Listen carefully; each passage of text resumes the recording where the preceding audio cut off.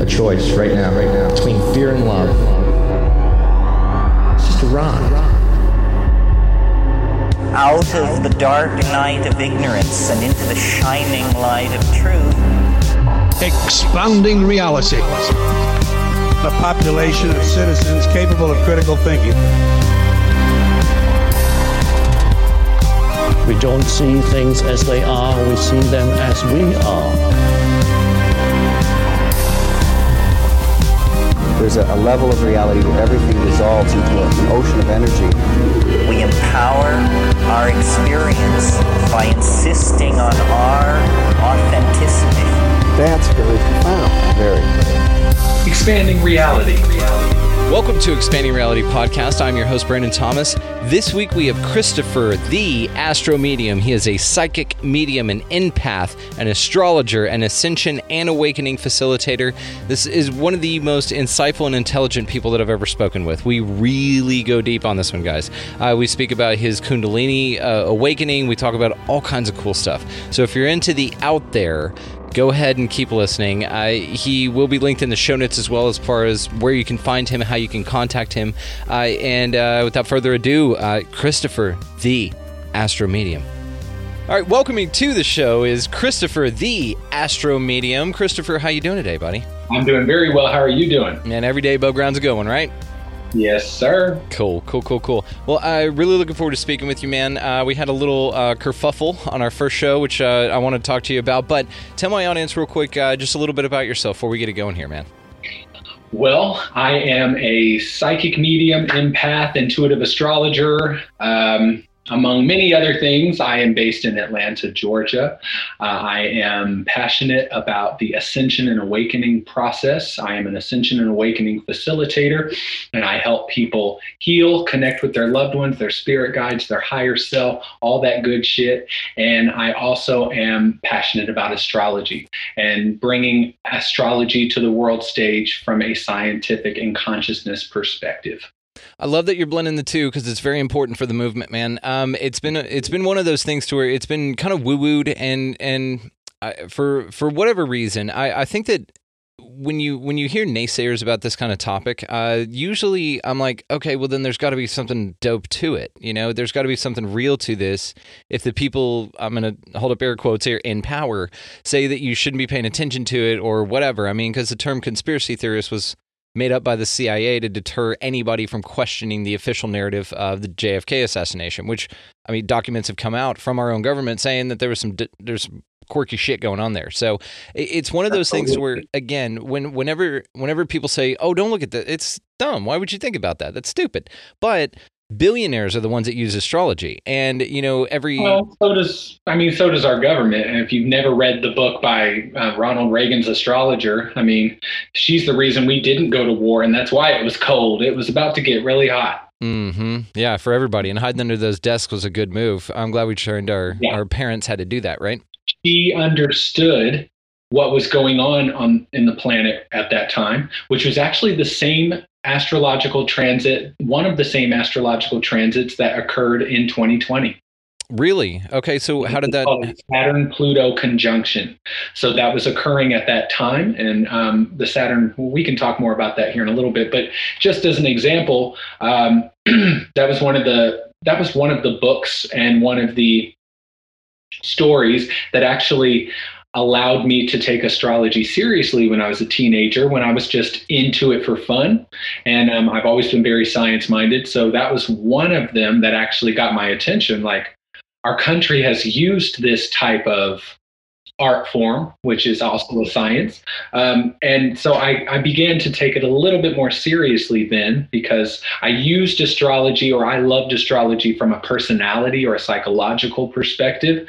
But from a world event perspective and predicting events, I wasn't really into that. I just thought I didn't understand how that could work. But that book changed my mind.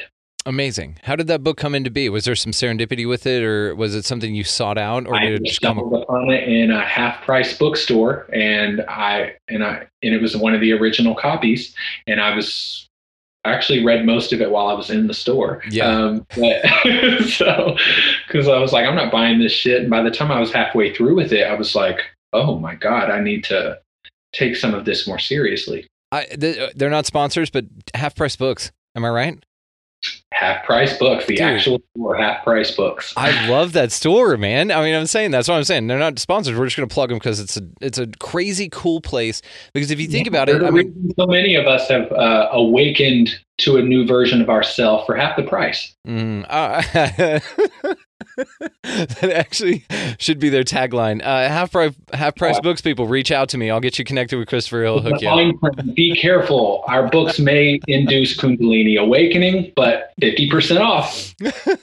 Half off of some spiritual shit. I do want to talk to you about your Kundalini awakenings a little later on, but so it is interesting though. So whenever people, like I said, make fun of this kind of thing, it's something that billionaires use. You know, billionaires predict their money off of this stuff. Every president that we've ever had has had an astrologer.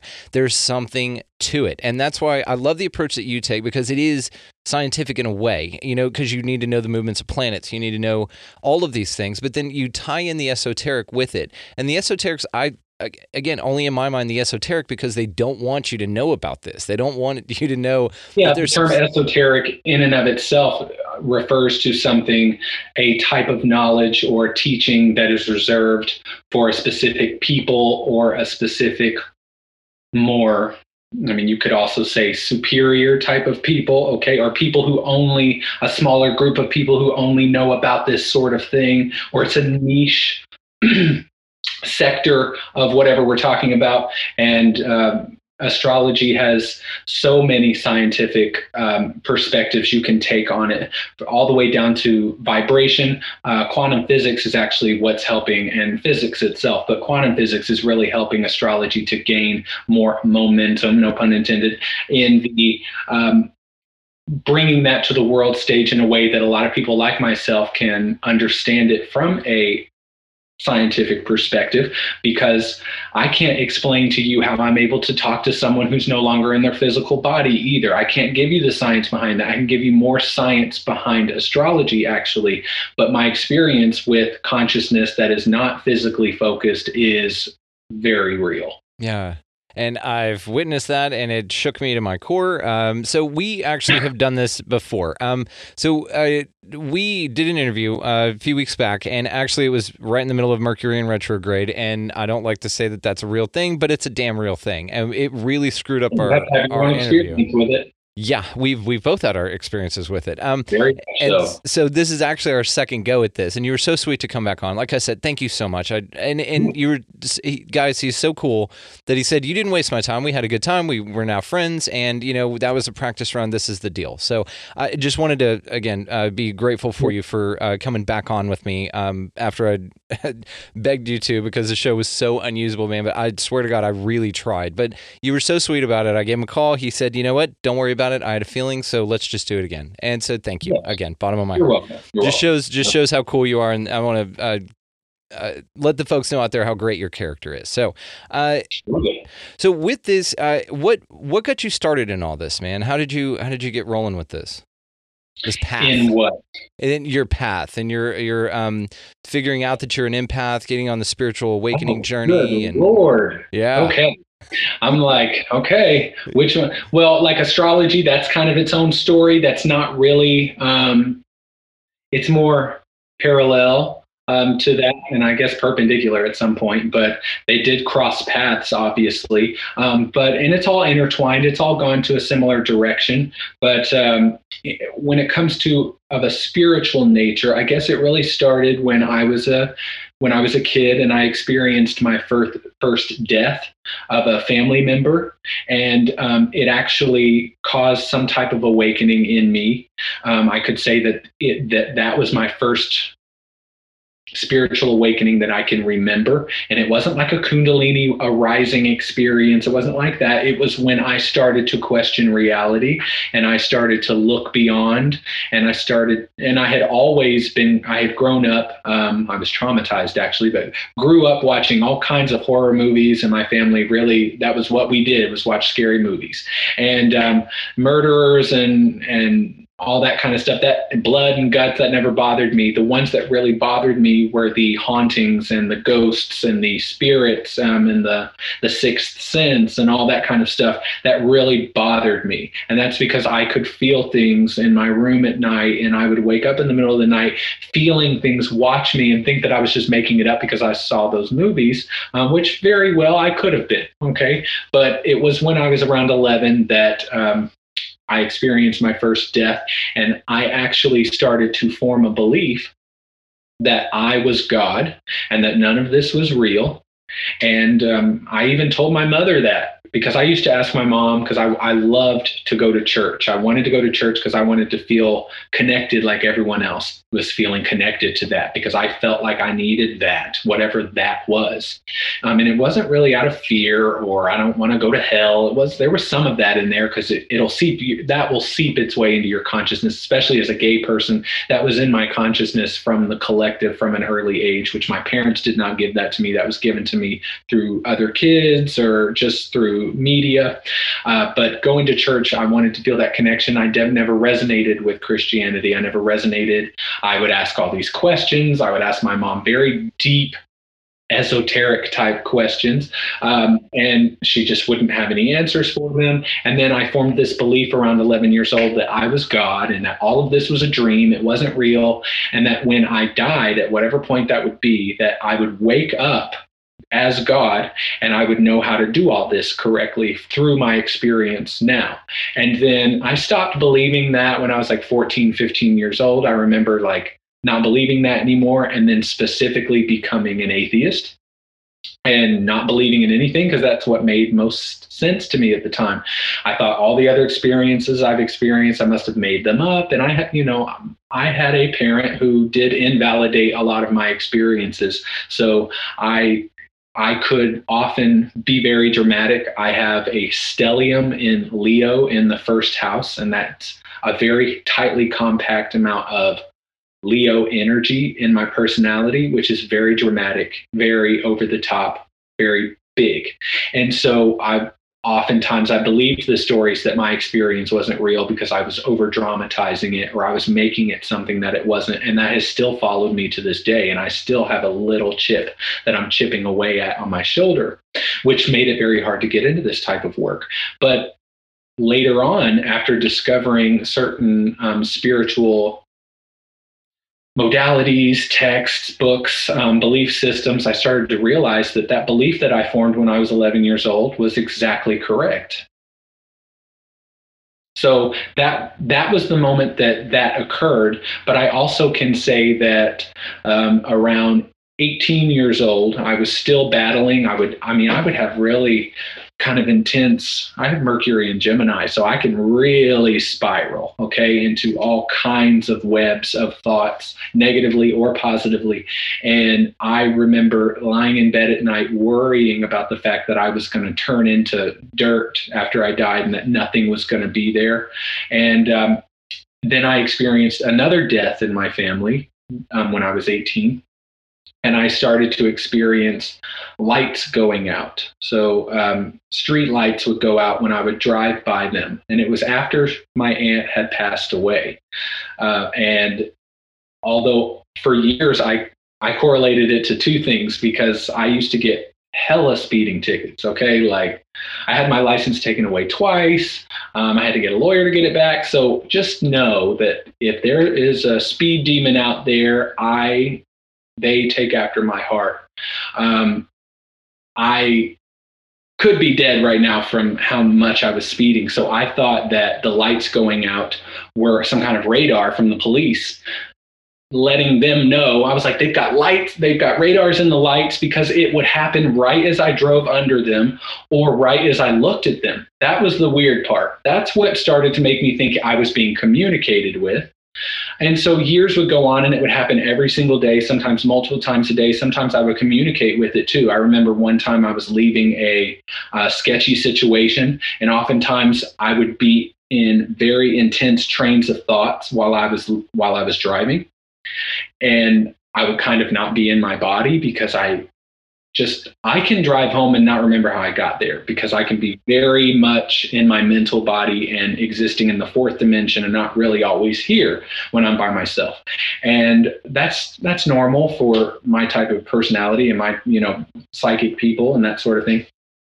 But I remember driving and it happened, and I just was not feeling well, and I emotionally, and I just said, okay, if you make it happen again, I'll believe. And then it happened again, like right after I said that. And then I said, okay, if you make it happen one more time, I promise I will never doubt that you all are there, that I have a spirit team, that I have beings around me, that I'm being communicated with. And as soon as I was done talking, it happened again.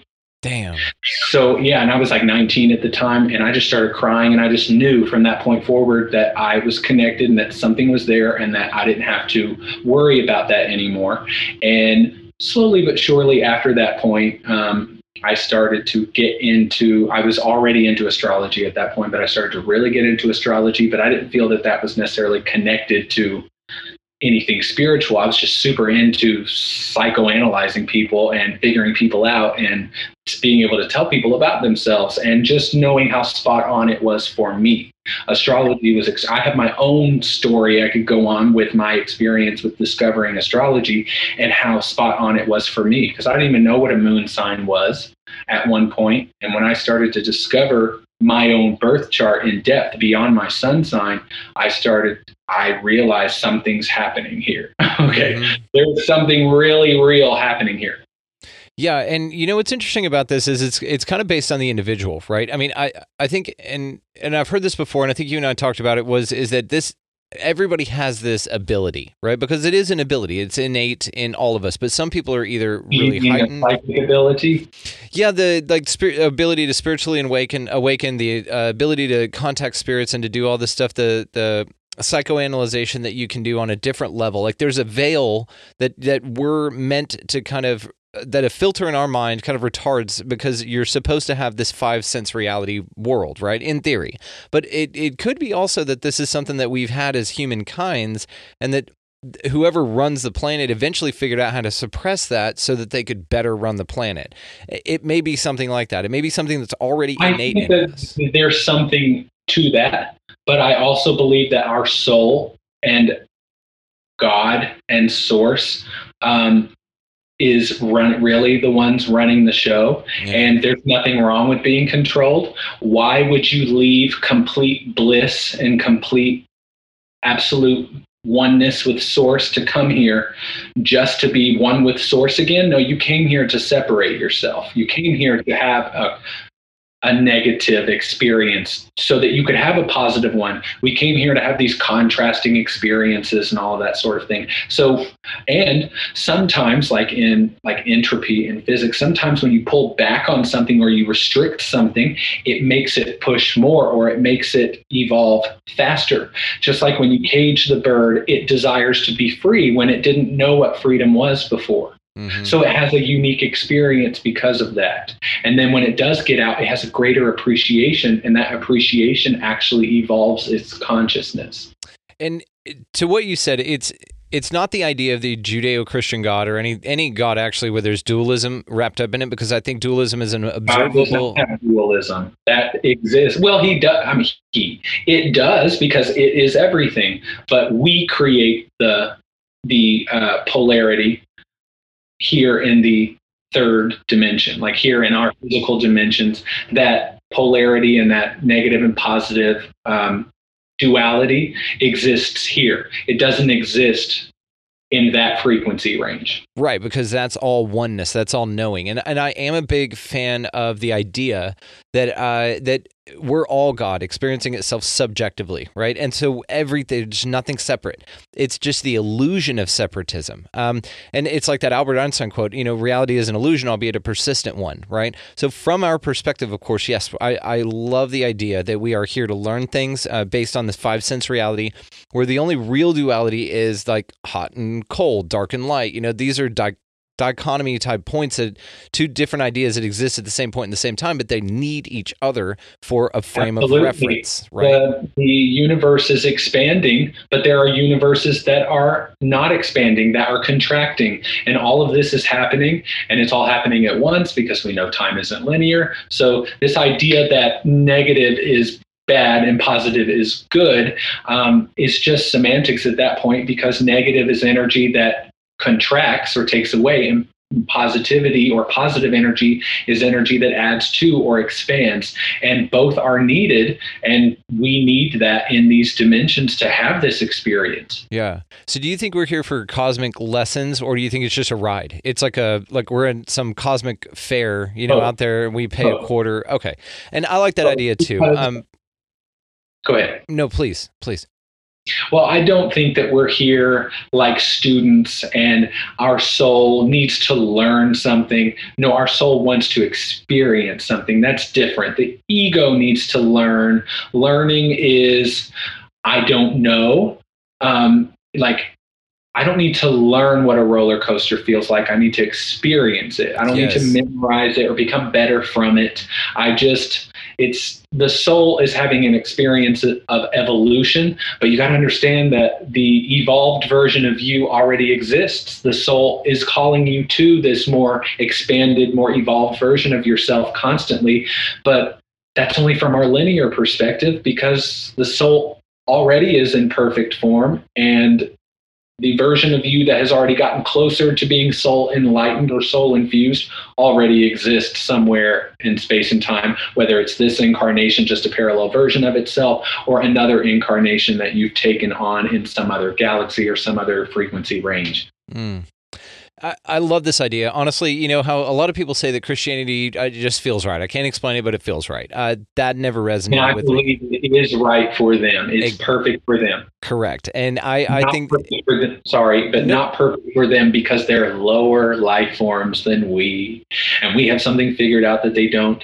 There is something within them that resonates with that vibration or intention behind it, or that story, whether it's true or not, right? And I think that's absolutely correct for them. And sometimes if they're able to connect directly to their inner being, their source through that, that's the same thing as buying crystals or meditating. You're using that as a way of getting you there, when we will eventually, as a consciousness, not need those types of things to connect. But if that allows them to do that, then they might be more powerful than those who are searching for the next best thing to use. And to what you said, the interesting thing, and again, another fun idea, or comforting idea rather, is that it is all just a ride that you signed up for, because you did sign up for, because you're here, right? The logic checks out. But that maybe the fact that you are in the body you're in, your eyes look the way they do, your taste is the way that it is, your preference in anything is the way that it is, because you basically maybe are walking up to an amusement park, let's say, for instance, and you're standing in line for this ride, and as you're standing in line, instead of getting like roller skates or something, they ask you your size and all that, you basically get like a questionnaire, and it says, okay, what would you like to experience on this ride? And it's so detailed and so listed out, where it's like, I want to experience what it's like to truly believe and resonate with Judeo-Christianity beliefs. I want to know what it's like to be born to parents like this. I want to know what it's like to have eye colors like this. And you basically tailor an experience, and then they go, okay, there you go. And you go experience it, and then you come back with the knowledge, and you're like, wow, man, that was great. Let's write it again. And then you come back through the line, and then it's like, okay, I want to be born in Africa. I want to have these parents. I want to have these sets of experiences. I want to know what it's like. And you kind of lay it all out before you even embark on the journey. It's a fun idea, and it's one that allows you not only to really embrace the beauty that's here because you chose to be here, but also that you have tailored this life for you. So therefore, everything that happens is chosen by your higher self that knew that this is the experience that you wanted to have. It's, in my mind, the most comforting idea, rather than, all right, well, if you eat pork, you're going to hell. There's this place that this guy made. He loves you, but you're going to go to this thing and you're going to hell, even though bacon's super delicious. Well, I used to say, I used to ask my mom, if God is all knowing and all seeing. That was my favorite thing to say when I was like 7 years old. If God is all knowing, all seeing, why doesn't he just get rid of the devil? Or if God is all knowing, all seeing, why doesn't he already know if we're going to hell, if he can see the future? Things like that just would trip her up. But I also, I used to believe similarly to what you just described, which would be like, everything, because time isn't linear, everything that we're experiencing has already happened. It's kind of planned. We're just experiencing it now. And I don't necessarily believe that anymore. I do believe there is truth to that, but I believe that narrative is like a blind person describing the sun. And that's because he can feel it, or she can feel it. She has an experience with it. There's an essence of it, but describing the way it looks, the blind person can't really grasp that and really give that part. So the way we describe it using an amusement park or whatever analogy is still limited, and it's still from a linear perspective, and it's still from an ego construct that it's something that is already, it just needs to be experienced, and there's so much free will involved in that. And really, if you go into quantum physics, there's so many parallel hallways you could walk down that turn into more hallways that turn, it's a fractal, or you could say a kaleidoscope, these things that are constantly becoming. Every millisecond, whatever vibration you're putting out is bringing something to you, bringing this experience to you in some way. Some things are more malleable, some things are more fixed, some things are more dense, some things are more fluid, but there is an experience, there are choices that can be made. There's just no judgment of those choices. We hold the judgment, and rightfully so. We're allowed to do that. Yeah, it's part of the experience. It's okay to say that person stole something, they're bad, and then the spiritual bypasser comes in and goes, they're not bad. They were just having an experience where they chose something that you don't like, and you just need to accept it. It's okay to not like that. Everything's okay.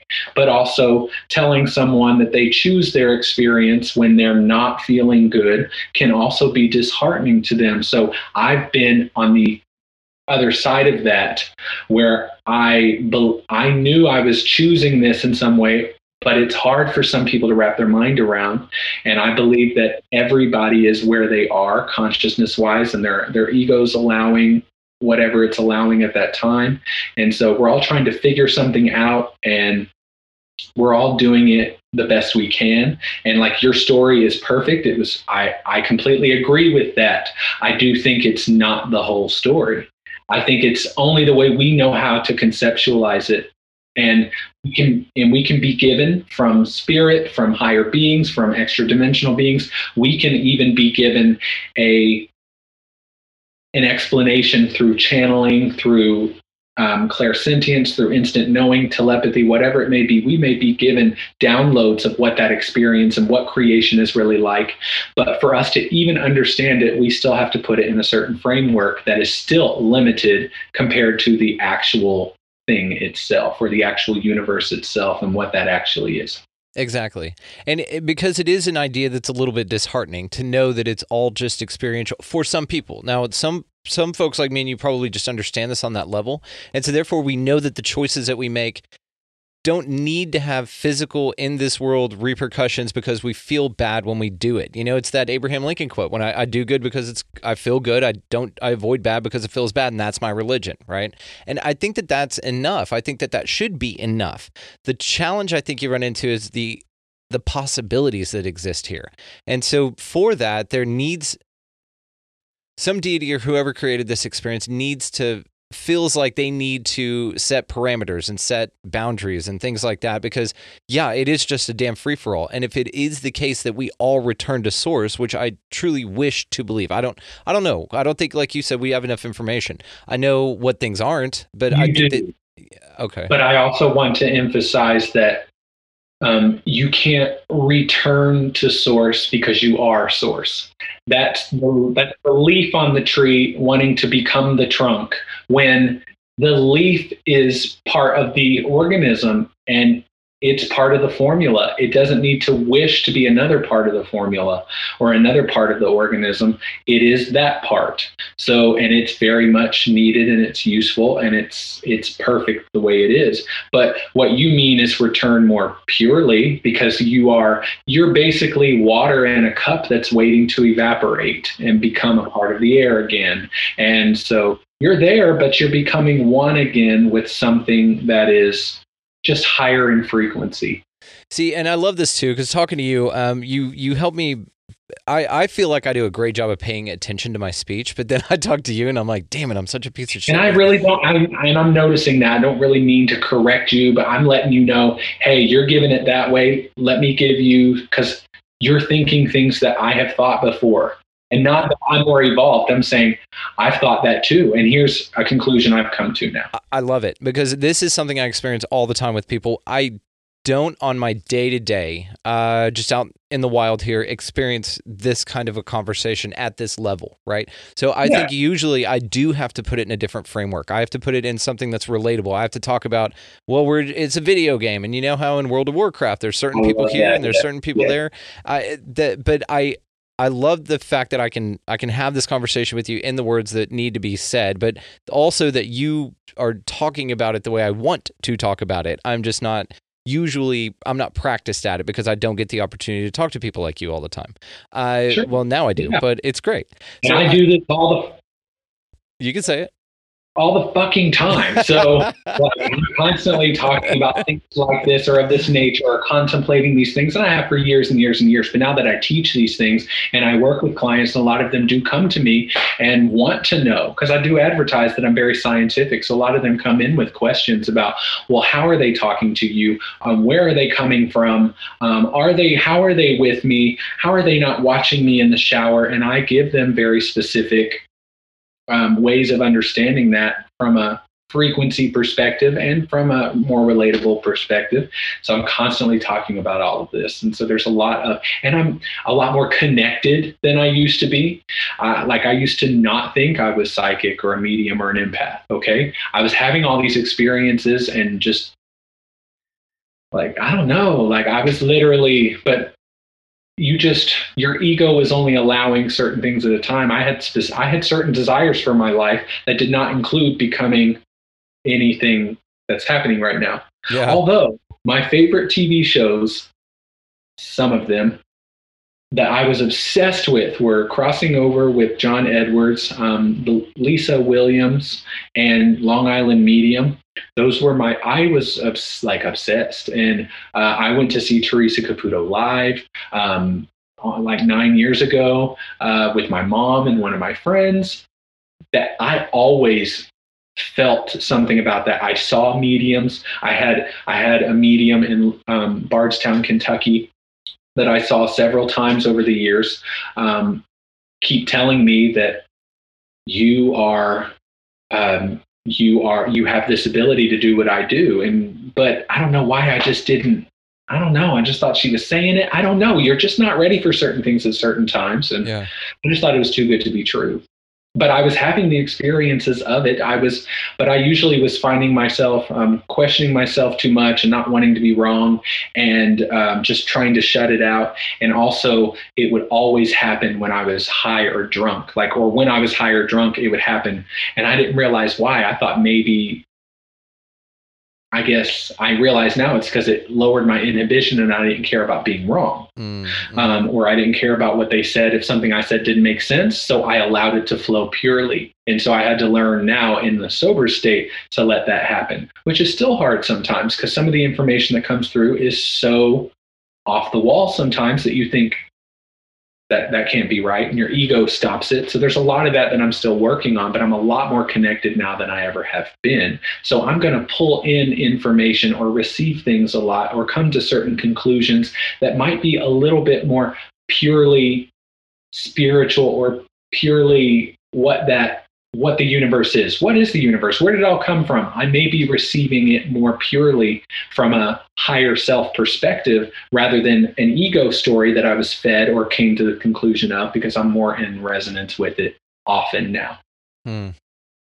What do you think about the idea that you truly are it? Like that everything that you're seeing and experiencing is basically a play that's set up here that you interact with on a real-time level.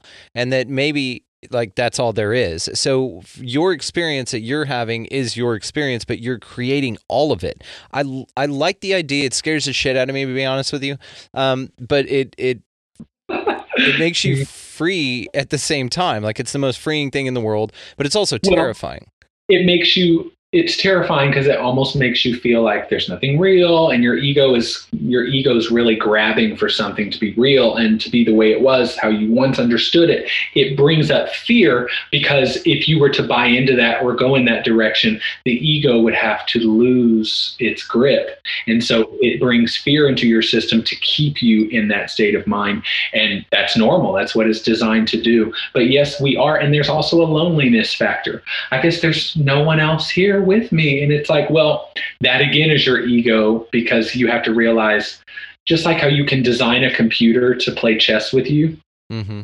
So God has split itself in an infinite number of ways. So you can't be alone, because there's only one anyway. Right. And that one loves itself completely, so it doesn't need anyone else. That's what's so cool. It's almost like you're like a kid entertaining itself on a super cosmic level. Like maybe you are. Maybe you're just a child entertaining yourself with a game of being God and experiencing itself subjectively, and we're just cells running through a body, or there's some conscious evolution to it. But that's what's created everything. And so then for the purpose of expansion and evolution, there is a purpose to it, but when we think about that, we think, well, the purpose must be to expand, to get somewhere. And it's actually just the experience of expanding is the experience that is desired to be had. Yeah. And it's actually not even desired to be had. It just is. It's just what is happening. I like it because it is kind of an as above, so below kind of a concept. Like if you can just have an experience to have it and not have any judgment over it or anything like that because you chose to have it. And there's no difference. There's no me and you, we're all the same thing. We're all one, which I love this concept. I really do. That's, if I had to plant my flag, that would be it. Even though, I mean, there's no way to really tell, right? Or there's no way to consciously in this life tell, because the crux of the experience and the beauty of it is you're born to forget. You have to forget that that's what is really happening, because then it negates the entire thing. And it's an awesome concept, because it does mean that, so then the things that we create here on Earth are microcosms of the massive macro that we exist as, because that's all we are. So like video games or going into an escape room or something, you're having a minimal experience of something that you chose to experience, and then it's over. And then you go on to another experience, but we do have this perspective of linear time, which makes it palatable for our limited understanding. And I think that that's interesting, man. It's great. I love talking to you about this shit, dude. Like I said, I get to kind of have these conversations, but not at this level. And so I'm grateful. So getting back here, because I have a damn million questions. So this will not be the only time you come on, because technically this is the second time. So what is a spiritual awakening? Tell the audience a little bit that maybe aren't familiar with that concept and are just hearing this, and if they've stuck it out through this part of the conversation, let's give them a softball, man. Let me get comfortable here. Yeah, roll out. Woo, okay, here we go. So a spiritual awakening is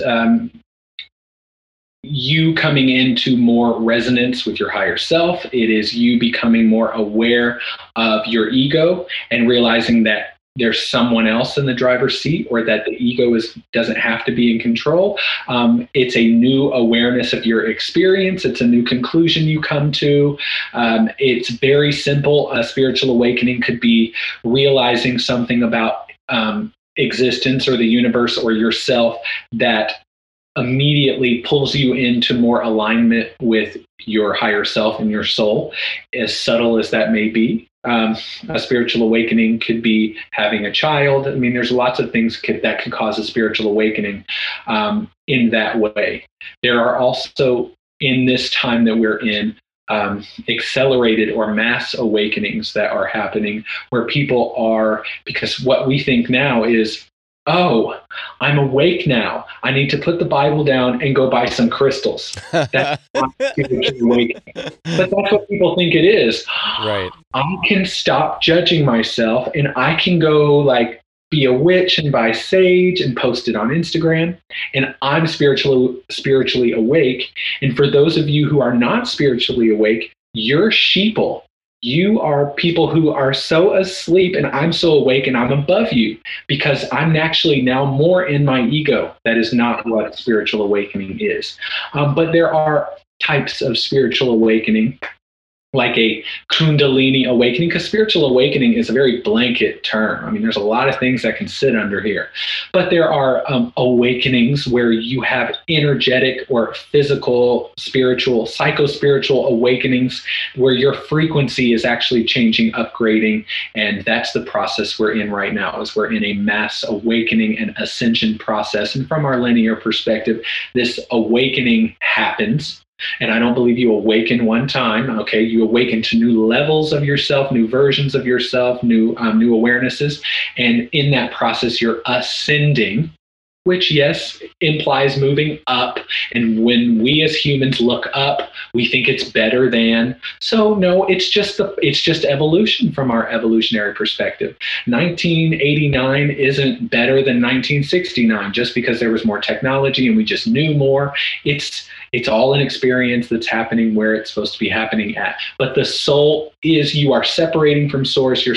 You are at this time a projection of your soul. And what the soul wants is through many incarnations, it wants to build up enough etheric matter in the etheric body. So you have an etheric body, an astral body, a mental body, emotional body, and a physical body. And it's kind of like you're a Russian doll. And the soul is so high voltage, so high electricity, that it would fry the system if it actually came into the body or came fully into the physical dimensions. And so it projects itself as a consciousness into this avatar and is what is creating the avatar too. It's not just there's some shell down here and the soul is inside of it like Chrystopher the Friendly Ghost. It's you are that hologram. You're those light particles that have all very intelligently are holding together in a specific geometric form. And the soul eventually wants you to build up enough etheric matter and enough wattage capacity for it to come in and be a soul-infused being in the physical dimensions. And so that process takes time, and there's a lot of DNA repair that must be done. There's a lot of trauma in the mental and emotional and physical bodies that are densities, is what we call that, frequencies that vibrate at in a lower range, which is not bad. It just is what it is. Because our emotions, especially if you follow Abraham Hicks, they do a great job at explaining that type of thing. The emotional scale, shame, guilt, depression, anger, all that stuff down here, which is why you feel that compression in your body all the way up to pure positive joy, love, bliss, all that kind of stuff. It's frequency ranges that your body is resonating within. And from Abraham Hicks' perspective, the better you feel, the more in alignment you are with the vibrational frequency. So your higher self, your soul is emitting a frequency or is a frequency. And when you feel good, you are in alignment with that or pointed in a direction that is in agreement with that. So, and there's nothing wrong with dipping out of that frequency. You'll feel the response of that, but that's your divine right to do that. It is your divine right to rape and murder and steal, okay? You came here to do whatever it is that you want to do. And if that doesn't feel good to you, then it's your divine right to try to find your way back, okay? It's your choice. It's your experience that's being had. But through that process of ascension, as the soul is pulling you toward it, you can look at it that way, or actually starting to come in or starting to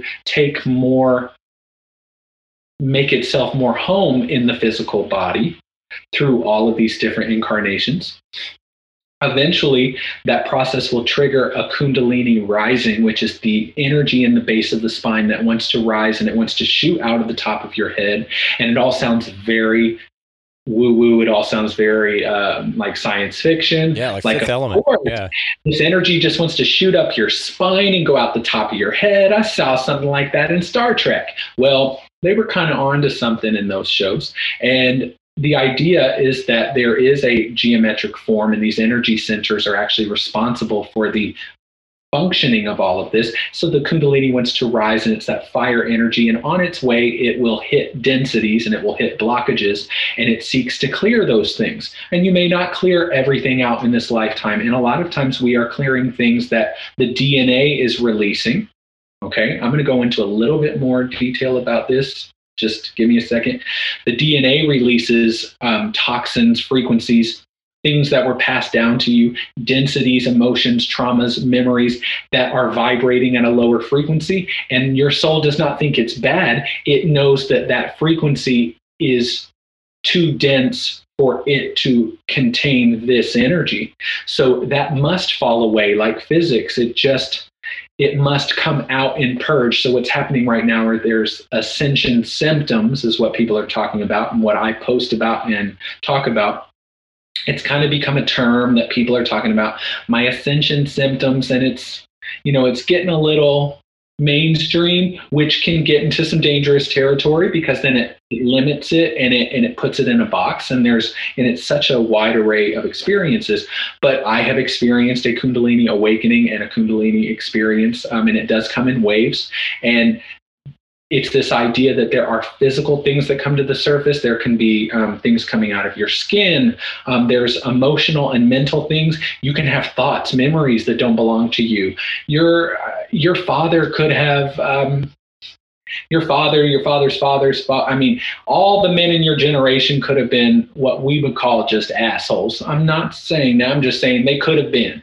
And that lower frequency, that heavy ego story they were telling themselves, that abuse, that trauma, that control, whatever that was, if that vibrates at a lower frequency, which doesn't match that oneness or that unconditional love, it must come out in you. So a lot of times you have these memories, these desires that come up, sexual desires, because Kundalini will definitely clear out that sacral chakra. You're like, oh my God, I'm a bad person. And it's like, no, you're actually clearing something right now. And in the time that we are in, we have such mass connection to each other. You are available to me right now. So the soul knows that.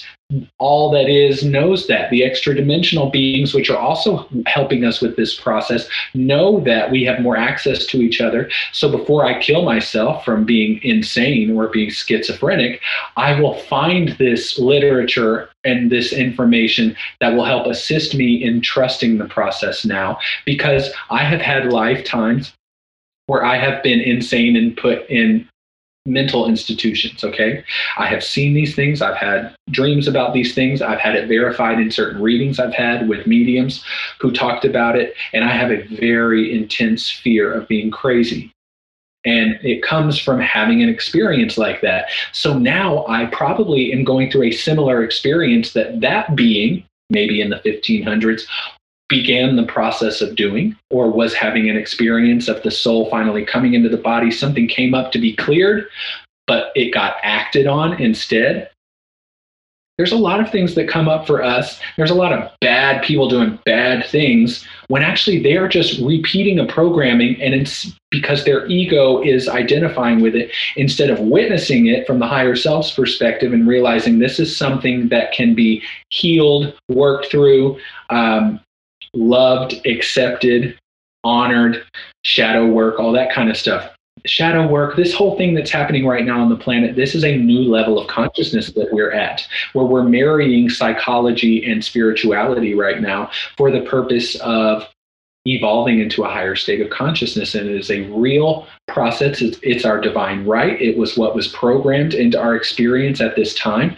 The solar system is doing its thing constantly, but the galaxy is also spinning, and our solar system also moves through different areas of the galaxy. And so at this time, after 2012, okay, that moment triggered an ending of the third dimension. And now we began in these past 8 years to take this ascension process to this next level, which was also programmed to really take hold on 1221 2020. Okay, and that was also when you had the epic Saturn Jupiter conjunction, which occurred on the winter equinox that day. And that was a signaling or a reactivation of a new cycle that would begin. And in the Vedic texts, they talk about this as yuga cycles.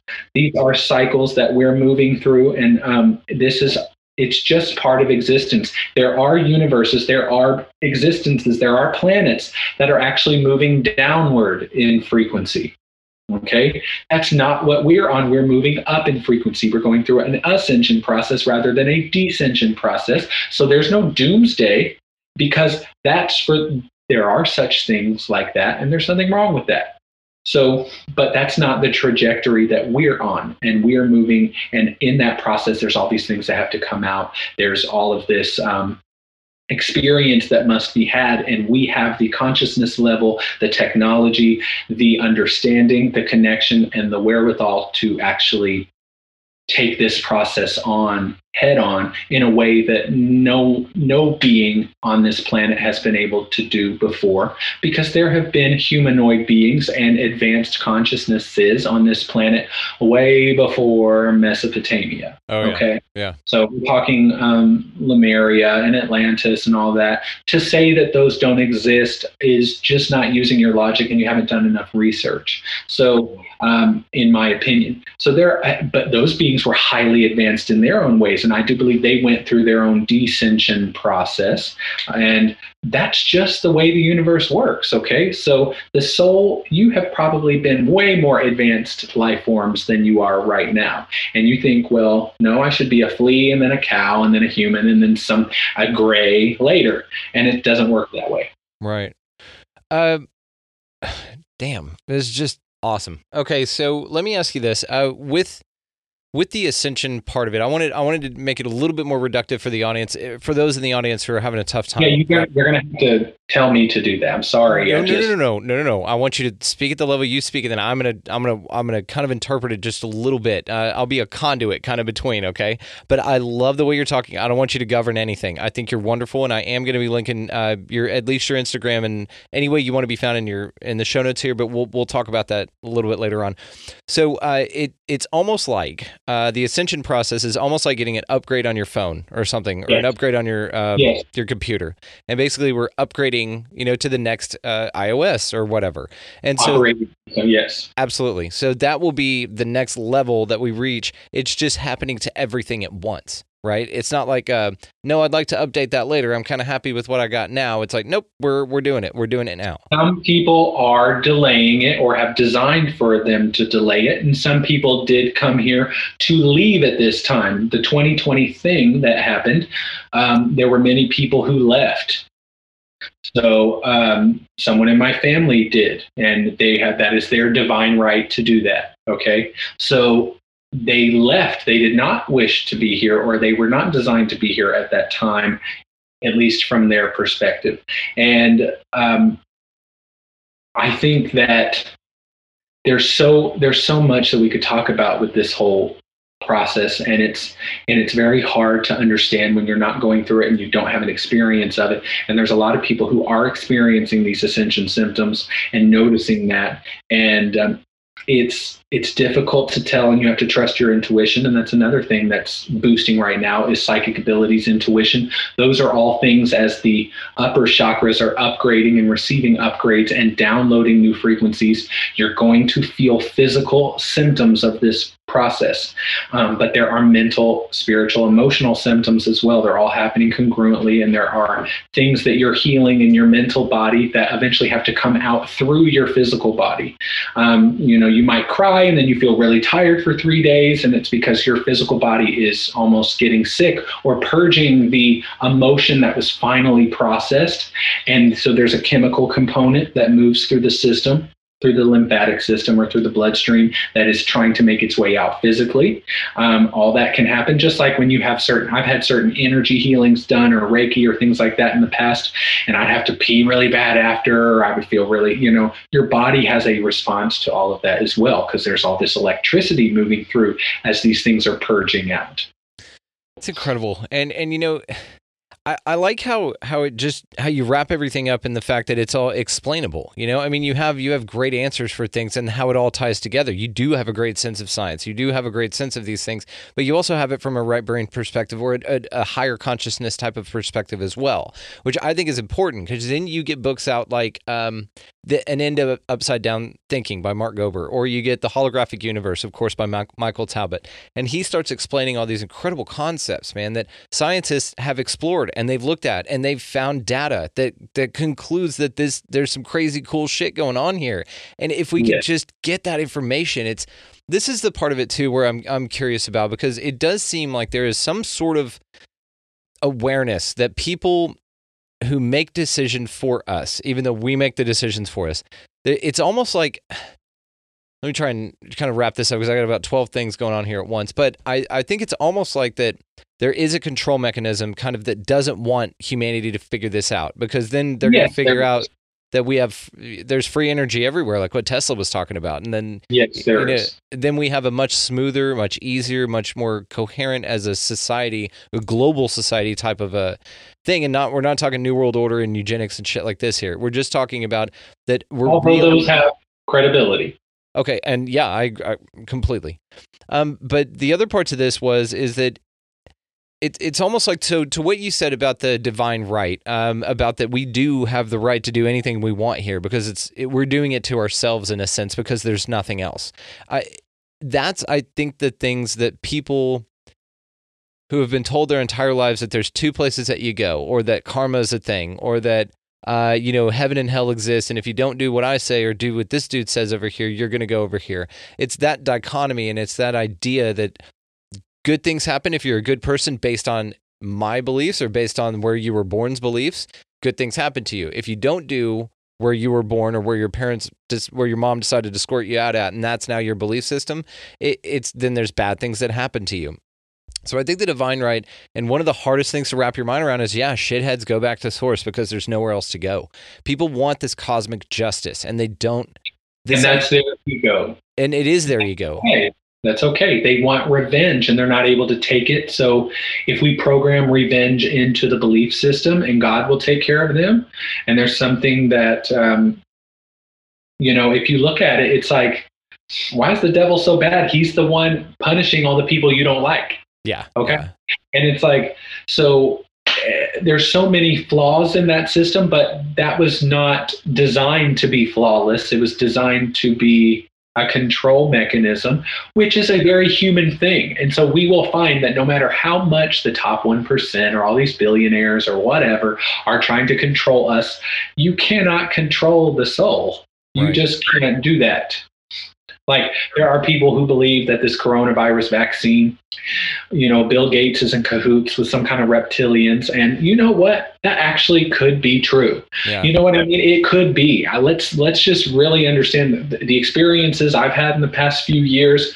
I now am going, you know what? I'm just going to not make a judgment about those types of things, because I have seen and witnessed and now understand how possible those types of things are.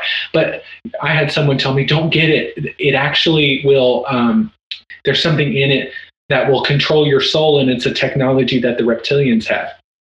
And this is someone I'm talking to. Yeah. And I told him, I said, I just do not believe you can control my consciousness here. You can control that. You cannot mess with the soul. You just can't do that. It's impossible.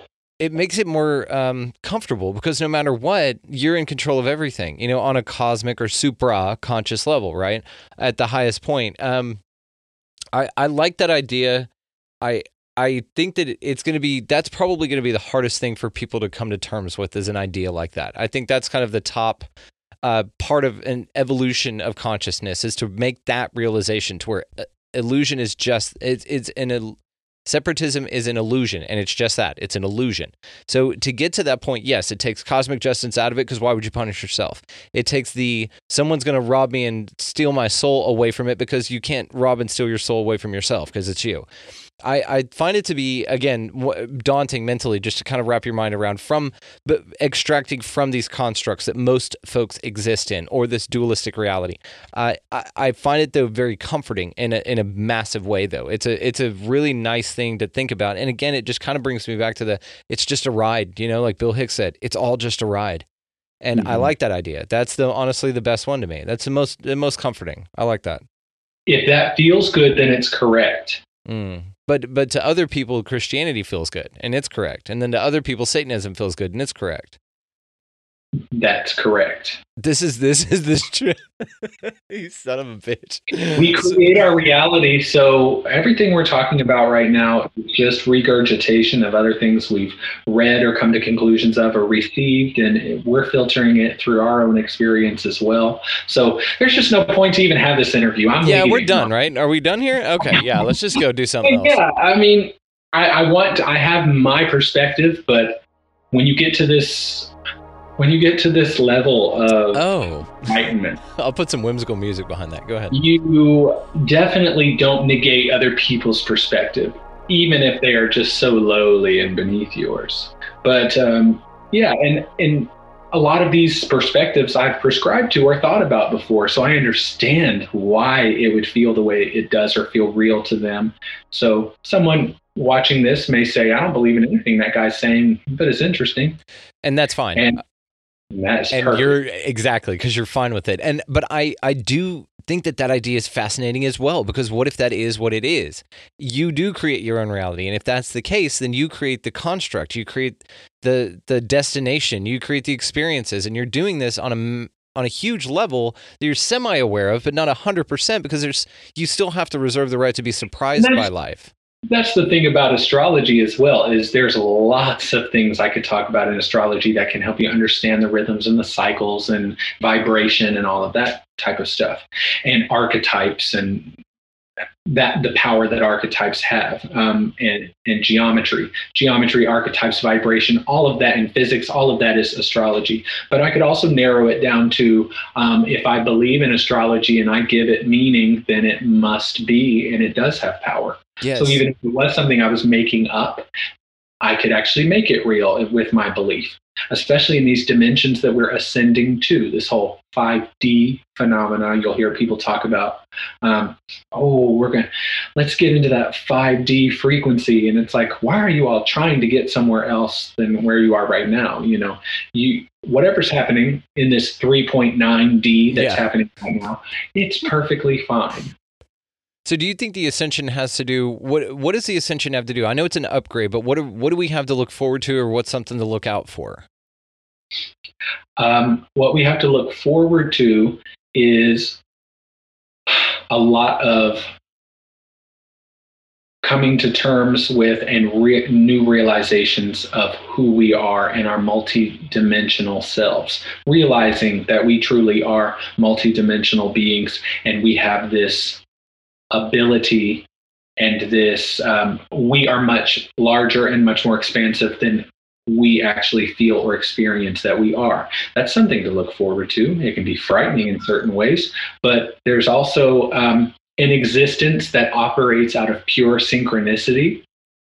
So abundance and synchronicity, all of that, we're experiencing a lot of those types of things, but there are societies that in beings in the galaxies and in the ethers that operate on pure synchronicity, just like how when one duck flies, or when birds are flying in such synchronized ways, one turns, but I can't really say that one turned. They all turned at the same time because they're all operating on one consciousness when they're flying together. They're all separate organisms, and just like a hive of bees, they come back and they become one. And there's a synchronization because they all connect. That's what telepathy is. I am a telepath. I can have conversations with people and know what they're thinking, say what they're trying to say.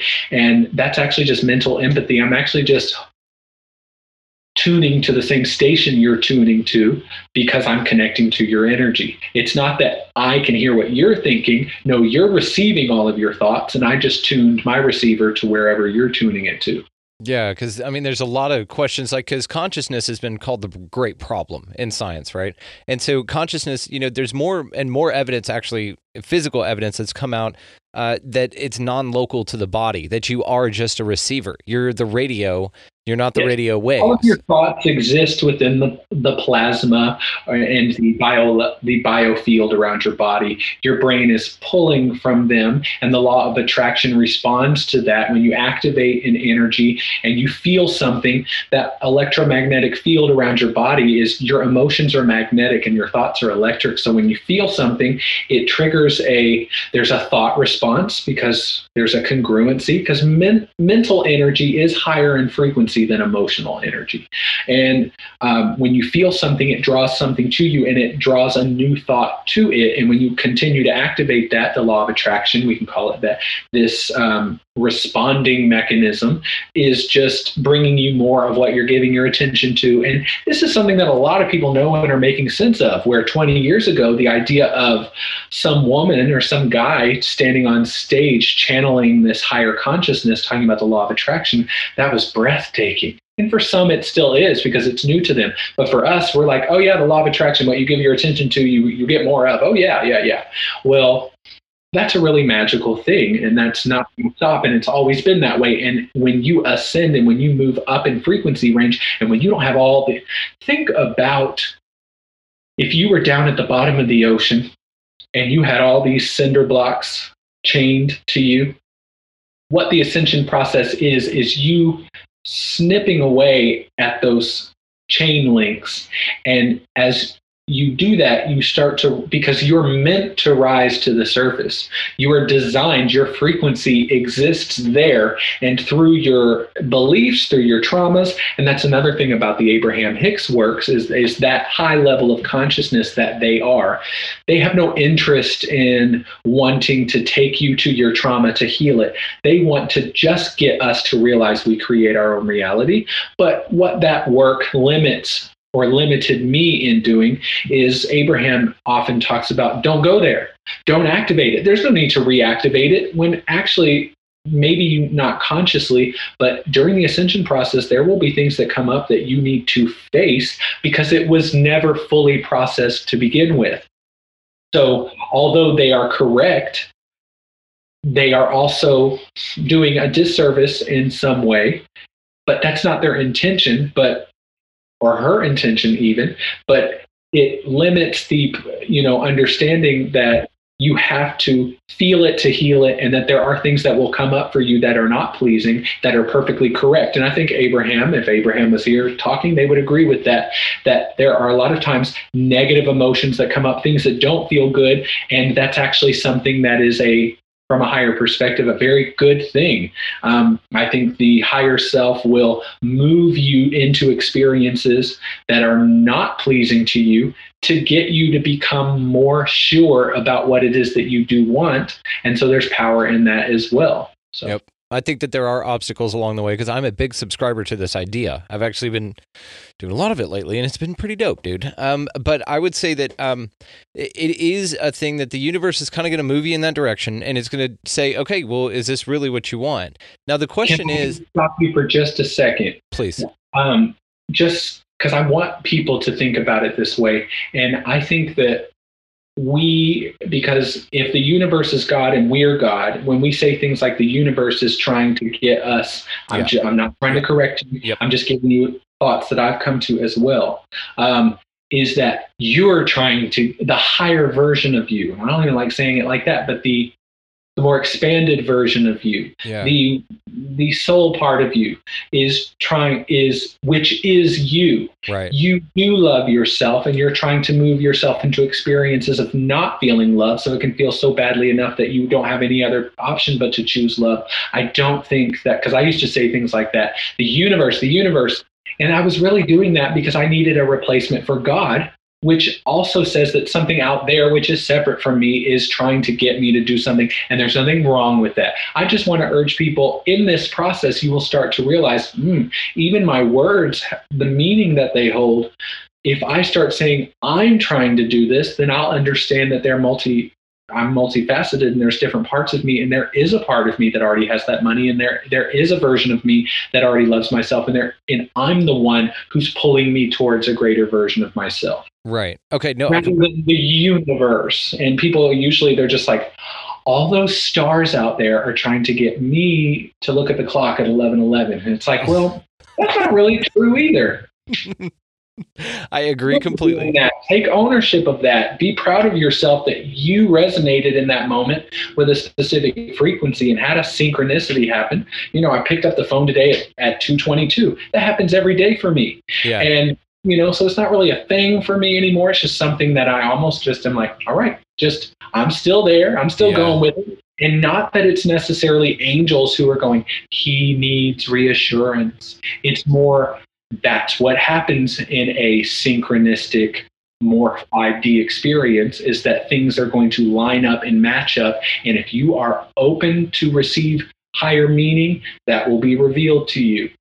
Because if everything is connected, only you feel that things are just happening for no reason. So in the 5D experience, everything is synchronistic and everything is unity consciousness. And it's just in response to that. Yeah. If I light a lighter, it's gonna, heat burns. The light is bright. It just is what it is. So I don't want to take the magic out of it, but we can start saying, because there's a lot of times in my readings, I'm receiving information and I'm being told things. And then there's a lot of times in my readings where I am in the knowing of it. And maybe it's coming from my higher self or my soul. Excuse me. But I often say, they're telling me, they're showing me, that sort of thing. But a lot of times I'll say, I feel, or I'm seeing, or I know, because I know that I'm not being shown something. I instantly know because I have the information within me. Yeah. Sometimes I am receiving from something. When I'm receiving from consciousness that was once physically focused or in a physical body. Sorry. I love talking like this. And I'm very multifaceted. I'm being very much myself right now. But if you heard me talking about other things in my life, when I'm sitting on the couch eating food and watching the Real Housewives of Atlanta, but honestly, when I'm speaking to people and communicating with people that were once in a physical body, there's definitely information coming to me and coming from somewhere else. But then there's information that I have to realize, no, I just know it because I have that ability to just tap into that and know without it having to come from something higher than me. I love that idea. I think it's great. And yes, I do use terms like universe just as a way of filtering out the conversation. But I love your perspective on it, because even after this conversation, people will start watching. I mean, because for me, it started with watching my speech patterns very closely. That was my first step in kind of creating my own reality. And after my, whatever kind of spiritual awakenings I've had along the way, was to stop to stop saying trying and going to, and exist as I am doing this. It is happening now. Those are the big ones. As salespeople, which we are, that's the same thing as when I'm with my client and I'm working with her, okay? And let's say I'm selling her a car, and I say, when you get this home, you want to vacuum the seats out a little bit. And when you take it home, instead of, if you get this today. It's your wording does have power and persuasion over yourself too. That's it. That's exactly what it is. It's the experiencing of having it now, because it does resonate at a certain frequency. You don't and that going makes to the customer or the client say, that helps them tap into the experience of what it would feel like already having it as well. Right. And that's a great example, by the way, because now you're doing that with yourself. You're not revealed all of our evil secrets. Yeah, hell yeah. No, it's fine. I'm really transparent as my day job. But what I'd like to take away from that, though, is that does actually resonate at a certain point. And that is one of the ways, if folks out there listening, like, just getting into this, and again, if they've made it this far into the conversation, I applaud you guys. This is real deep shit. Chrystopher is incredible. He's not holding back anything, and I really do appreciate that. Please definitely follow him on his Instagram, which I'll have him tell you about here in a little bit. But then also, I will be linking in the show notes as well, because you do your updates and you do these great videos, and you're wonderful at what you do. Not only because of how extremely knowledgeable and insightful you are, but you've got a great sense on how to package it and how to present it. The information is presented extremely well. And so let me ask you this, though. So we're probably going to wrap it up here in a little bit, but I wanted to know about your Kundalini awakening specifically, if you don't mind, what that experience was like, because I've heard it's terrifying, and I've heard that it's not something that you recommend, or is recommended. They would have a really hard time selling it if there was a brochure or a package for it. Yeah, I mean, if I could now, I would never get a refund on my Kundalini experience. Yes. Ever. But at the time, I wanted my money back. Yeah. Okay? I did, and I felt like Karen. I wanted to speak to the manager, and I was not having it. So Kundalini, that's an energy I had heard about, and I had had experiences leading up to that point. In 2015, when I lived in Chicago, I went to a group meditation, and about 3 times of going, and these were called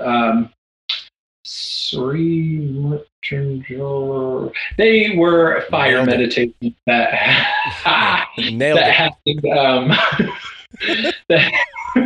that happened at sunset and sunrise, and we would always do it at the exact time of sunset. And I was kind of into that. I was loving it. I had just become, or I had been vegan for about a year, and I had started going to this place that had like a spa in the back, and it was a raw food place, and they did these like group meditations, and I just felt like I wanted to go and experience that, and they were like me, so I felt comfortable. I felt like, okay, I want to do this. And I just remember feeling the center of my forehead starting to pulse, and it's doing it right now. It does it probably 90% of my experience in the past several years. There is an energy in the center of my forehead, feeling like, kind of like if you could imagine, for the 90s kids, it's kind of like that part in Matilda where the Trunchbull is yelling into the intercom in the school, and the speaker's going like this, like to the sound of her voice. That's what I liken it to. Or kind of like Stargate when they're like coming out of it and it's like blue. Okay. That's what that feels like. It's like a pulsing, almost like a heart beating, but it's like this boom, boom, boom. And I started to feel it. And it was so intense that I took the back of my hand here and was just like tapping it, because I can get real worried about stuff like that. Yeah. I was like, ooh, I don't like whatever's happening right there. And afterwards, they said, okay, can we share our experiences? And I never, ever had an experience up to that point. Of course, this was the 3rd or 4th time I had been. And I always was just like, no, I don't have anything to say.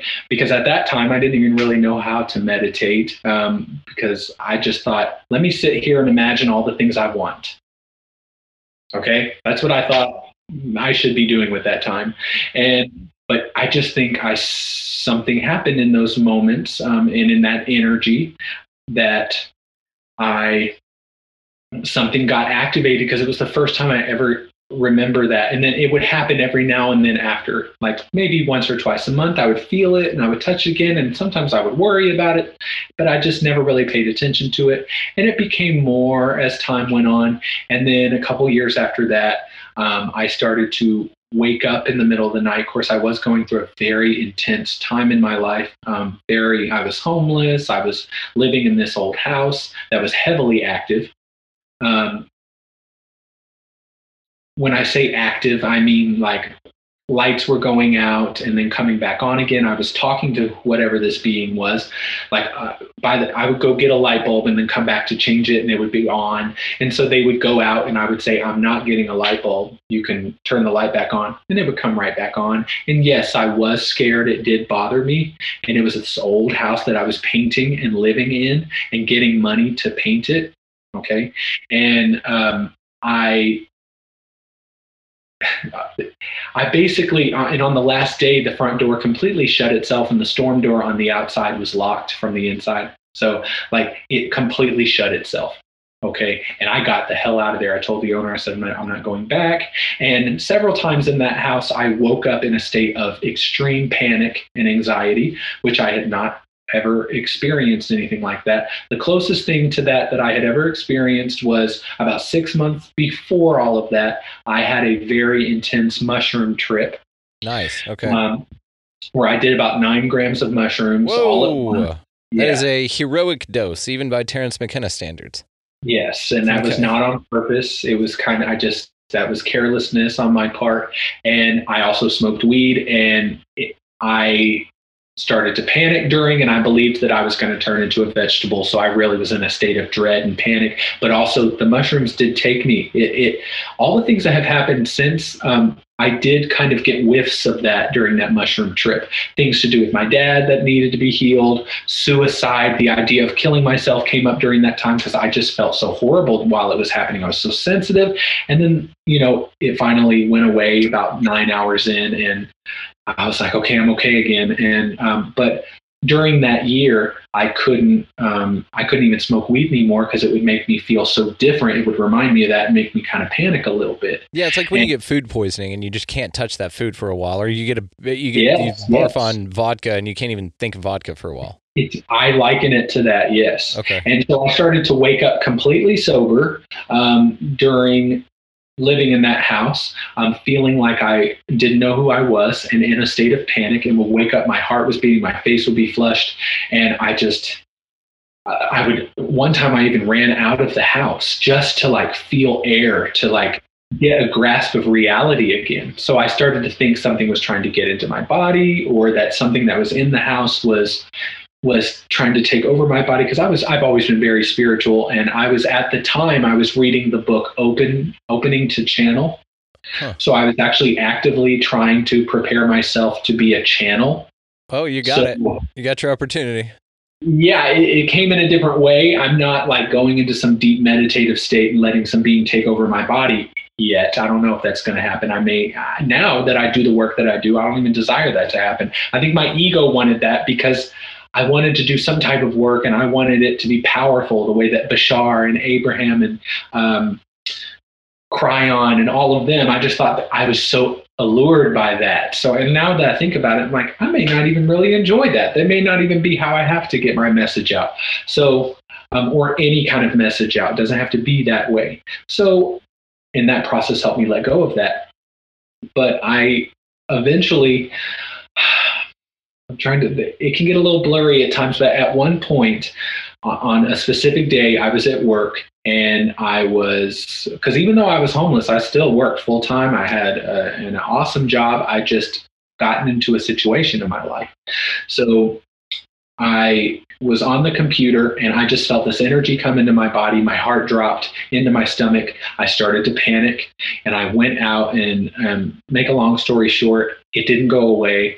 It kind of came off and on for several weeks. I didn't sleep. I would go into kind of a half daze where you're kind of like you're dreaming, but you're not actually asleep.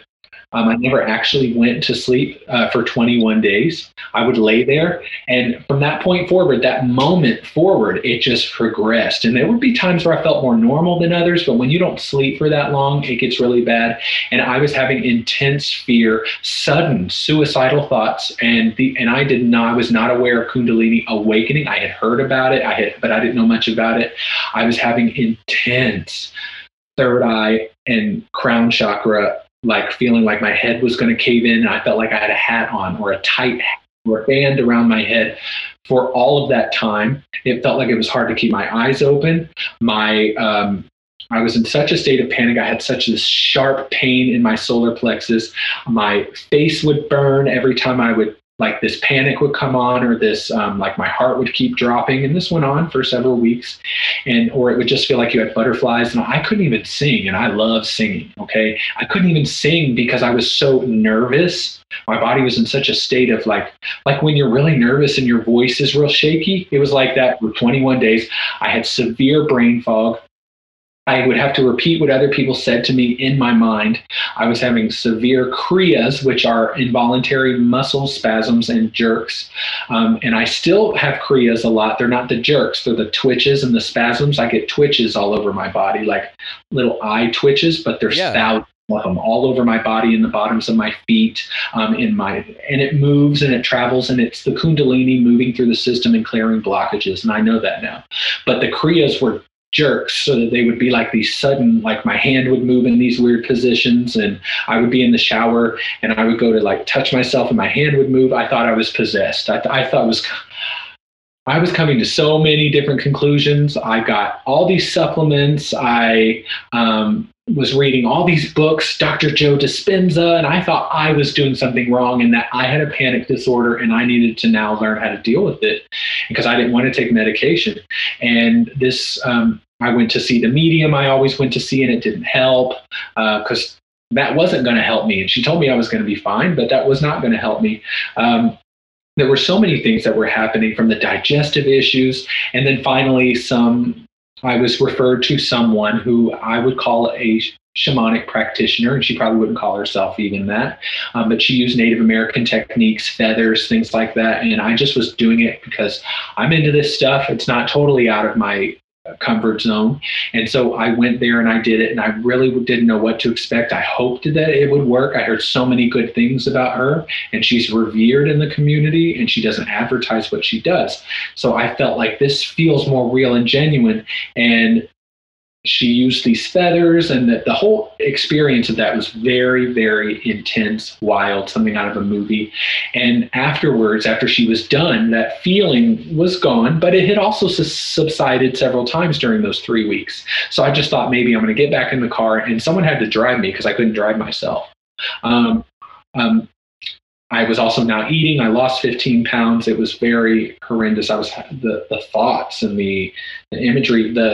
I went to an optometrist because I was seeing like white spots and sparkles in my vision. So I thought that the adrenaline and the cortisol was just eating through my optic nerve. That's what I thought was happening. And I just thought, I just thought my body's decaying and it's being burned up. I was so hot. I was being burned up from the inside out. Like certain places would feel like they were on fire. Well, after it was done, she sat there and she said, "We need to talk." She said, "Do you know what an empath is?" And I said, "It's someone who can feel what other people are feeling." And she said, no. She says, "It's actually someone who can absorb emotions from other people." Now, and she started to go into explanation about that. And this is a 78-year-old woman who is a very famous quilt artist, that very famous and very well known and revered in spiritual communities. And one of her quilts is even in Bill Clinton's library or whatever. These are things I had to find out on my own after. She even has a famous son who is an actor. So just bizarre. And this is about 30 minutes away from where I'm from in Louisville, Kentucky. And we're out in a yurt in her backyard outside of her cabin in the woods. It was perfect for the kind of movie I'm going to make about my life one day. Awesome. But she explained that, and she said, "You need to buy a stone and wear it around your neck." And I just felt like, okay, I'm already into spirituality, but I don't want to be an empath. I don't want to experience this ever again. And I eventually, a few months after that, I started to feel better because I was very depressed. A lot of things were changing in my life. Certain people left my life because my frequency changed so quickly that there were certain people that just left. Yeah. Like my best friend just completely gone out of my life. And I then just got this inkling, I'm going to move to Atlanta. And of course, I'm shortening a lot of this. And I ended up moving to Atlanta and getting a promotion with my job. And that's when I was moving here, because I originally wanted to move here because I make music and I sing and I do production and all of that. And Atlanta is, I mean, I love hip hop music. So I've always had an affinity for Atlanta. And a lot of my favorite mediums and spiritual people are from here as well, like Jamie Butler, who is a fantastic medium. She's very powerful. But when I got here or was moving here, I remember thinking to myself, I think you're moving here for spiritual reasons. And I just was kind of like, okay, I'm going with it. I just felt better than I did in several months. And I just was excited to make this change in my life. And I had something to look forward to. And about 9 months into living here, or 7 months into living here, it happened again. I had another wave of it, because whatever had begun was not done. And that time it was the throat. I had severe throat tightness. It was closing and I thought I was going to choke. And so it will come in waves and it will do different things, and these different symptoms will happen. And so I went through these things and I was logging it all. I have journals where I'm logging it, journaling and logging the experiences. Twitching in the bottom of the feet. Like, I knew something was telling me, you need to log all of this because you're going to share it with people, or if you're going to write about this one day, because I just knew if you're going to go through something this horrendous, because it did feel that way to me. Yeah. It was that horrendous. It has to be for a reason, or there's just no purpose to any of this. It has to be for a reason. You have to help others who go through this, even if you're not happy ever again, which I definitely thought that I may not be. But this was also after several months of working with psychics and mediums here who were telling me I had this gift, and I was having, right after I moved to Atlanta, I had all of these precognitive experiences, these premonitions. I was having experiences at my day job, at my work, where I was like doing readings for them in the office, and I was getting all this confirmation that, oh my gosh, yes. And so I just felt a lot more confident about it. And then I had this wave of Kundalini happen again. And I just thought, maybe I don't want to have anything to do with any of this. Yeah. So, and then of course, that brought up more things with it, a lot of sexual stuff, a lot of repressed stuff. And so now I've got a lot of heart symptoms happening right now, because I did these two, and then this one did its thing, and now this one is doing its thing now. And so if it comes, I do believe that my experience with Kundalini is it's never over, but that blown open thing that happened to me, which happens to a lot of people, I do think that is done for me. I think that there will be waves of things. There'll be things that may be difficult, or things that growing pains I may go through, and there's so much that I'm leaving out, but there is a lot of it that I think I did the hard, heavy stuff, because I'm not afraid of anything now. I'm not afraid of anything. I used to have a lot of fears, and I'm not afraid. When you come face to face with your own shadow, with all of your darkness, and you get to that point where you are so highly sensitive. That Kundalini experience made me extremely sensitive to light, which I already am. Light and sound. I've always been highly sensitive. But this whole experience allowed me to understand that I'm a highly sensitive person who is an empath. Because all empaths, if you truly are highly sensitive, but not all highly sensitive people are empaths. So I now understand what I am and how I need to live my life, and that I need to clear my energy, and that these things are very real. And I've had my own experience with it, because I hear ringing in my ears a lot from frequencies downloading. I see sparkles, and I now can see prana, which is life force energy. Cool. Excuse me. And it looks like, let me find it. There they are. So it looks like little, okay, when you look up in the sky and you can see those little things on the film of your eye? Yeah. Like little floaters? Yeah. I used to see those as a kid and wonder what they are. And even as a kid, I started to realize that they were probably on the film of my eye. Yeah. I still see those if I'm looking at the sky or light. And then here, there's not as many of them, but if I went outside, there's more of them around in nature, outside and around people. But it looks like little, And I got this analogy from doing reading online, but it's perfect. It looks like little sperm molecules wisping around under a microscope, but they look like little fairies too. Like they wisp in and out of existence. They're like little shooting stars just constantly. And if I'm outside or you're talking to me and there's a white wall behind you, it's very vivid. Like distracting, yeah. It can be, but a lot of times I don't even notice it if it's darker but a lot of them will be brighter than others. And then I also see sparkles, which is an ascension symptom where you see these like blue or pink or amber or white, like little sparkly things out of the corner of your vision.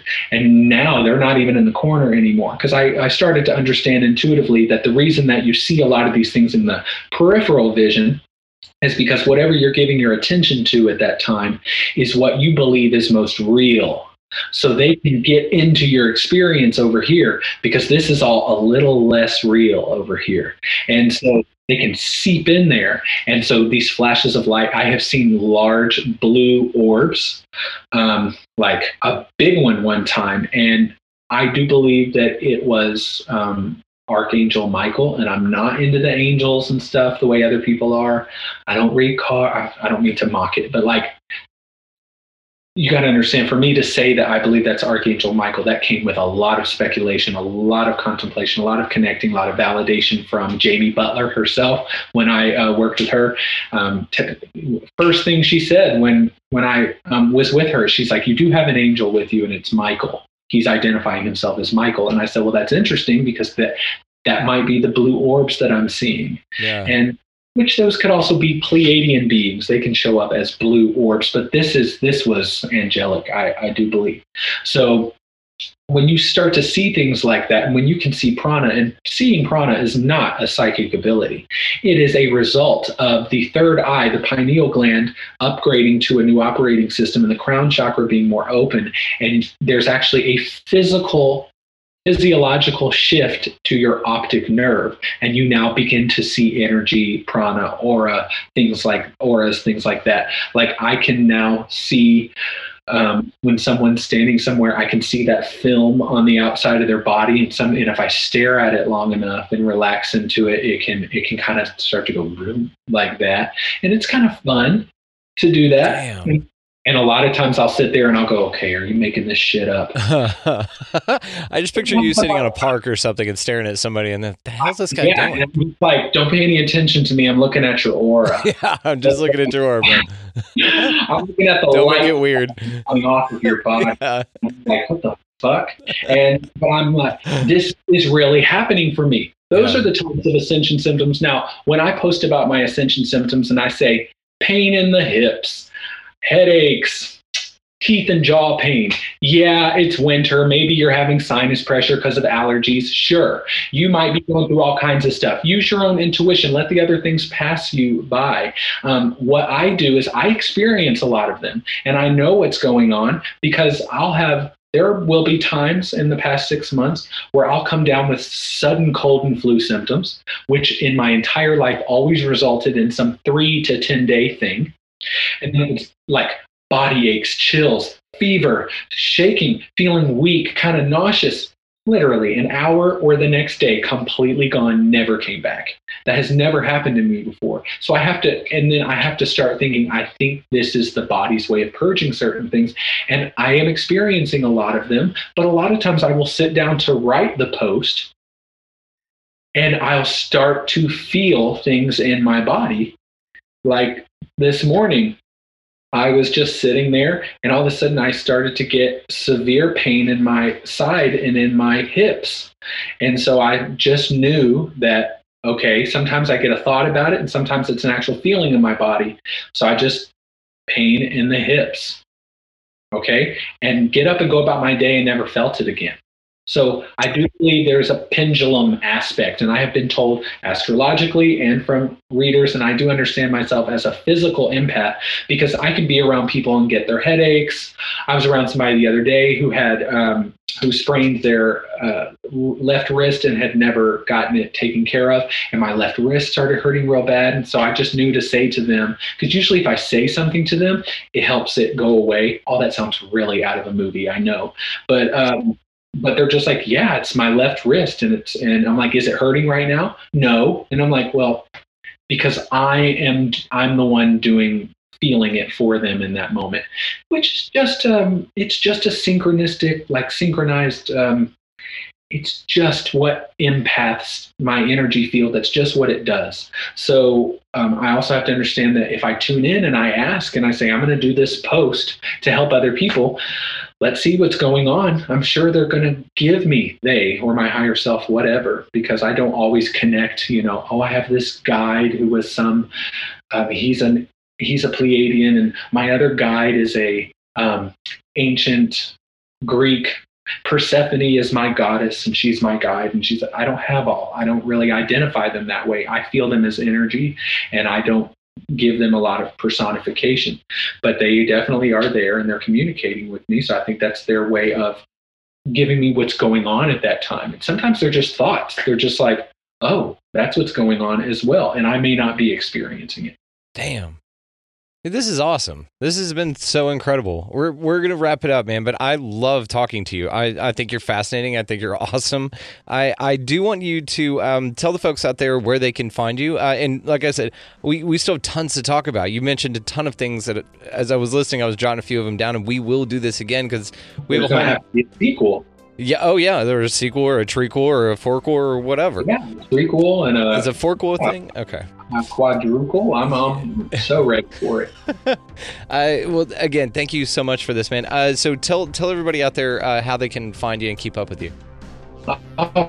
Right. So, of course, if you want to be entertained, you can follow me on TikTok, especially. But all that's on Instagram. Oh, I didn't know you can were on find TikTok. I just got on that bitch. Okay, I'll check you out. Yeah, you gotta find me on TikTok. I was a holdout for a long time. I've got all my information on Instagram. I'm also on Facebook, and it's the.astromedium on TikTok and Instagram. And you can type into YouTube and Facebook, two words, the Astro Medium. And you can also go to my website if you'd like to book a reading with me. That is www.Chrystopher with a Y, CHRYSTOPHER medium.com. I'm also running a contest right now, a monthly contest. If you go to my Instagram, you'll find that enter to win, and you can win a 30-minute reading with me. So cool. Thank you so much. I will definitely be linking that stuff in the show notes. And like I said, my friend, I can't thank you enough, dude. I think you're fascinating. I think you're awesome. I appreciate you, and I appreciate you having me on here. Thank you. Oh, yeah. Like I said, we'll do this again for sure. Okay. Thank you again, my friend. Have a good evening. You too. Massive thanks to Chrystopher, the Astro Medium, for his time today. Mind blown, right? The dude's incredible. You guys, links in the show notes below on how you can find him there. Very, very fascinating episode. I'm again, a little discombobulated about how great that was. So contact Chrystopher. He does readings. He's incredible at what he does. He will be on again. We only skim the surface of what this dude's capable of conversating about. So we will do this again for sure. Thank you so much for listening. Again, guys, if you find this valuable, please like and share. As for this show as well, you can find us on Instagram, Facebook, Twitter. If you want to email the show directly, of course, you guys know the drill. It's at expandingrealitypodcast@gmail.com. The video will be up on YouTube at Expanding Reality. Again, like and share. Go check this thing out. Thanks again for your time. You guys go out into the world, pick up some litter, buy a meal for somebody else, do something nice for somebody else, and y'all just, in general, y'all be good to each other.